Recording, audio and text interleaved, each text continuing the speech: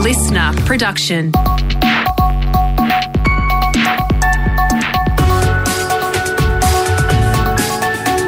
Australia Today's Morning Agenda with Natasha Belling.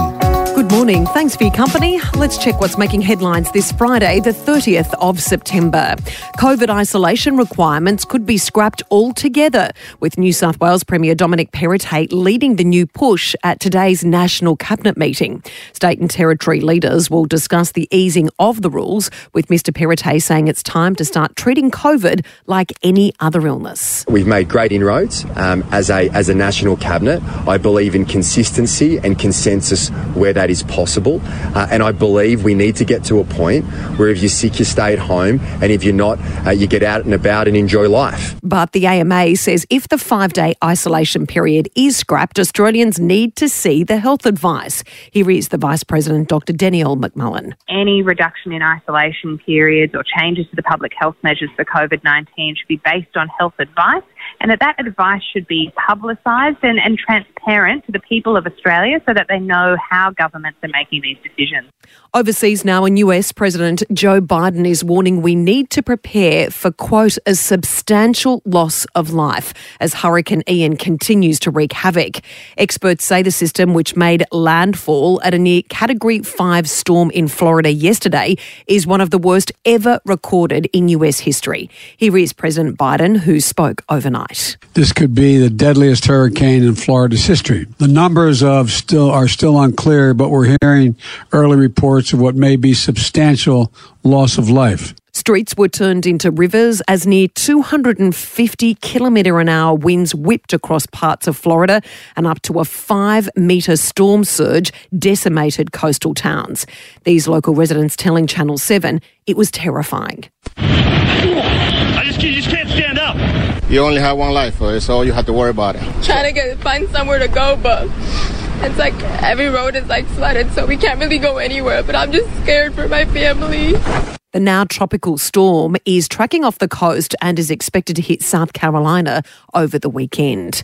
Queen Elizabeth II's death certificate has been officially released to the public overnight, revealing the late monarch passed away from old age. The document confirms Britain's longest reigning monarch died at the age of 96 at Balmoral Castle in Scotland at 3 p.m. local time on the 8th of September. It comes after hundreds of people lined up outside Windsor Castle, where Queen Elizabeth II was laid to rest last week as it reopened to the public. Still overseas, an Australian professor and economist, Sean Turnell, has been sentenced to 3 years jail in Myanmar. He's been sentenced for allegedly violating the country's Official State Secrets Act while working as an advisor to the former leader. Former Australian ambassador to Myanmar, Nicholas Koppel, has told the ABC it's time to negotiate. I mean, if there is any silver lining to this, is that the military now will be contemplating what next to do with him. And in previous cases where foreigners have been detained in Myanmar, they have pardoned them and then deported them. So the next steps, I think, for the Australian government will be to try and negotiate. Back home now, and it's set to be a very busy weekend at many of the nation's airports, with school holiday travellers and also thousands of fans flying into Sydney for the NRL Grand Final. Travellers are also being reminded daylight saving starts on Sunday morning, and Brisbane Airport spokesperson Peter Doherty has this important advice for anyone flying interstate. I guess the biggest thing is to be aware that change is coming, and because Queenslanders don't have daylight saving, we haven't had it for many, many years, just being aware that change is happening so that they don't get caught out in Sydney or New South Wales or anywhere else. Now for the latest in business and finance news, we're joined this morning by Scott Phillips from the Motley Fool. Scott, good morning. Very important inflation figures released yesterday. It's quite confusing breaking down all the details. There's good and bad news. The good news, we've seen a slight decrease in inflation in the month of August compared to July, but it is still concerningly high. So what does that mean for interest rates moving forward? Tash, good morning. That's a beautiful way to ask the question, because that's exactly what's been happening. The ABS, the Bureau of Statistics, has released some monthly inflation numbers for the first time. We used to get them quarterly. So there's some good news there for the optimists. There's some bad news for the pessimists. Turns out, while the last reported quarterly numbers, that was the June quarter, was 6.1%, which was high enough, The month of July got as high as 7%, which in the space of a couple of months is obviously a really concerning number. The good bit for the optimists, or maybe those who are hoping, maybe even beyond hope, that the trend is changing, is the month of August, the most recent data, actually showed a moderate decline. So, yep, compared to the June quarter, inflation's still rising, but on a monthly basis, it's gone down just a little bit. Fruit and veg prices, believe it or not, one of the key contributors to that falling. Again, those monthly numbers are new. We've kind of got to get used to them. Good news if you like to see the trend reverse, and we all should, but still, as you say, very, very high, and something the RBA is going to be watching very closely. So will they move again on the cash rate then with the RBA, considering there has been a slight decrease? I think they've got to. What it might do is change the pace of the increases they might have otherwise put through. If they are looking for good news, if they're hoping, the RBA is good on hope. That's why they took so long to increase rates in the first place. If they're looking for something and they're looking for an excuse not to go hard again, they may well pull back to 0.25%. They may be already going to do that anyway, but it will be touch and go. There is so much internationally going on right now. They will have to try and work out whether to go gentle and hope it's enough, or go hard and hope it's not too much. It's a really tough call this month. Yeah, and talking about the cost of living inflation, we've seen many of our gas and electricity bills soar.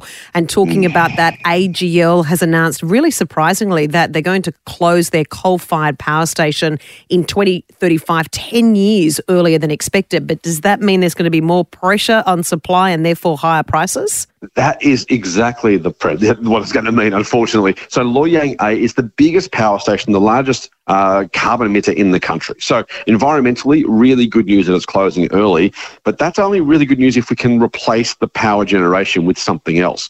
And this is the challenge. AGL is a private company. It's got to do what it thinks is in its best interests.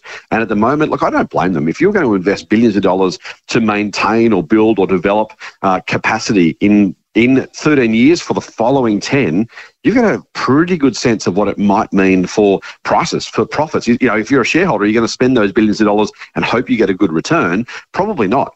But on the flip side, the government that has responsible for the whole grid and the generation and capacity, you know, at large for the entire country, they've got to ask that question. Do we have enough available capacity to replace what's otherwise being lost? Look, it is 10 or 13 years from now, so we don't have to worry about it just yet. But I hope some serious people are asking those questions, because we really don't want to be left without sufficient power generation come 2035. Yeah, 100%. And I didn't think this week could get any worse, or 2022.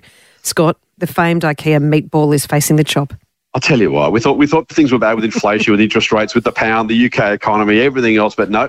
It turns out the IKEA, the hits keep coming. IKEA really could have been a little nicer. It turns out what they want to do, here's the thing, they want to move into shopping centres. So you know how big an IKEA store is, right? It's this massive, mammoth place. You walk into and come out 3 years later with, you know, some Swedish named frames and bits and pieces of the house you didn't think you ever needed. It turns out they're going to try and get into shopping centres with basically kind of this hybrid, almost like a click and collect store. You walk in, you look and see what you want, you write it down, and then either get it delivered or pick it up from a warehouse nearby. So we've gone all e-commerce on one hand. You know, IKEA's always been famously in-store, grab everything, fill the trolley. This is something in between where you go and you look around and say, yep, I'll have those things, and then get them delivered. And that doesn't leave any room for the food hall. And that means, unfortunately, for those shoppers, the meatball is going to have to go. Look, there's a silver lining, because I get trapped. I get stuck in IKEA. I can't work out those arrows. You have a great weekend. Thanks, Scott. And you. Thanks, Tash.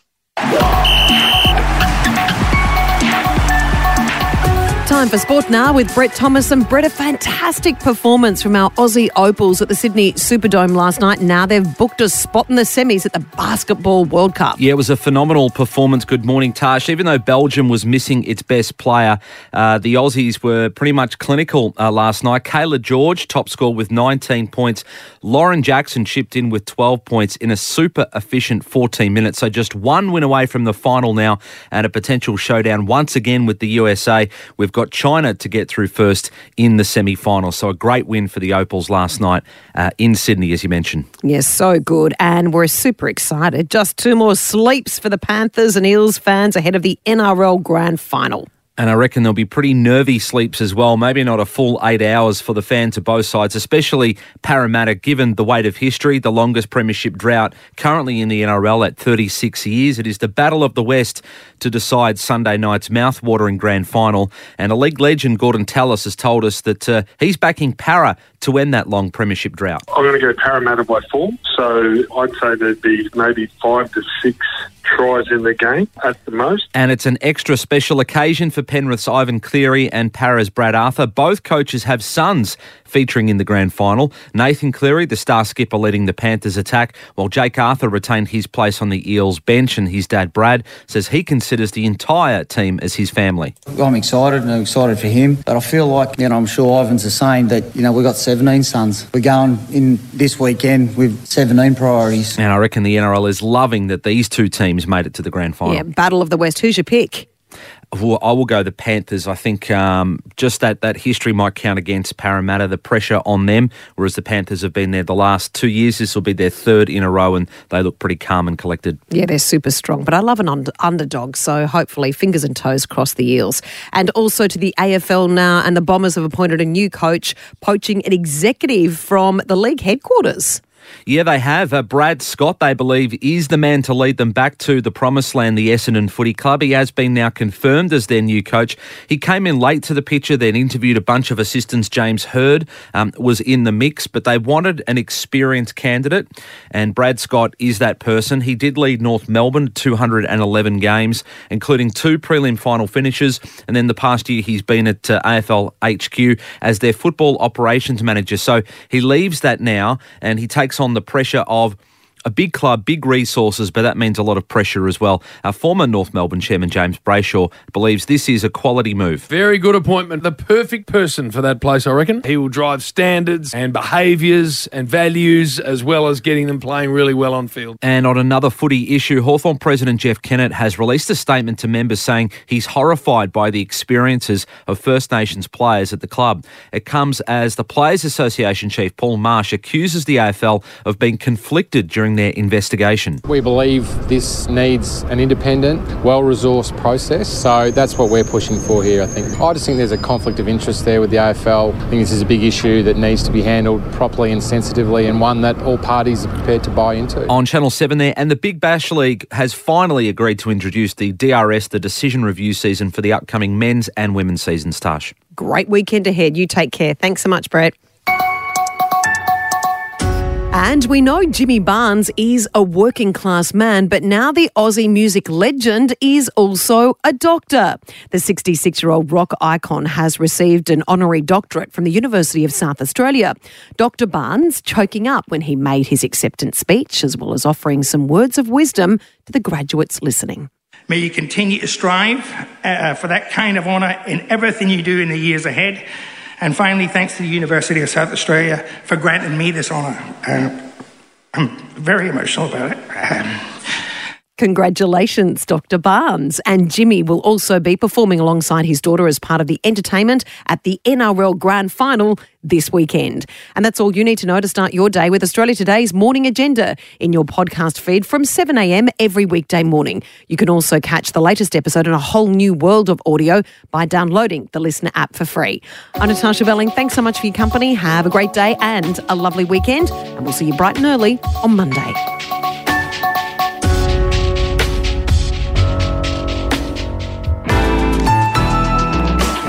Listener.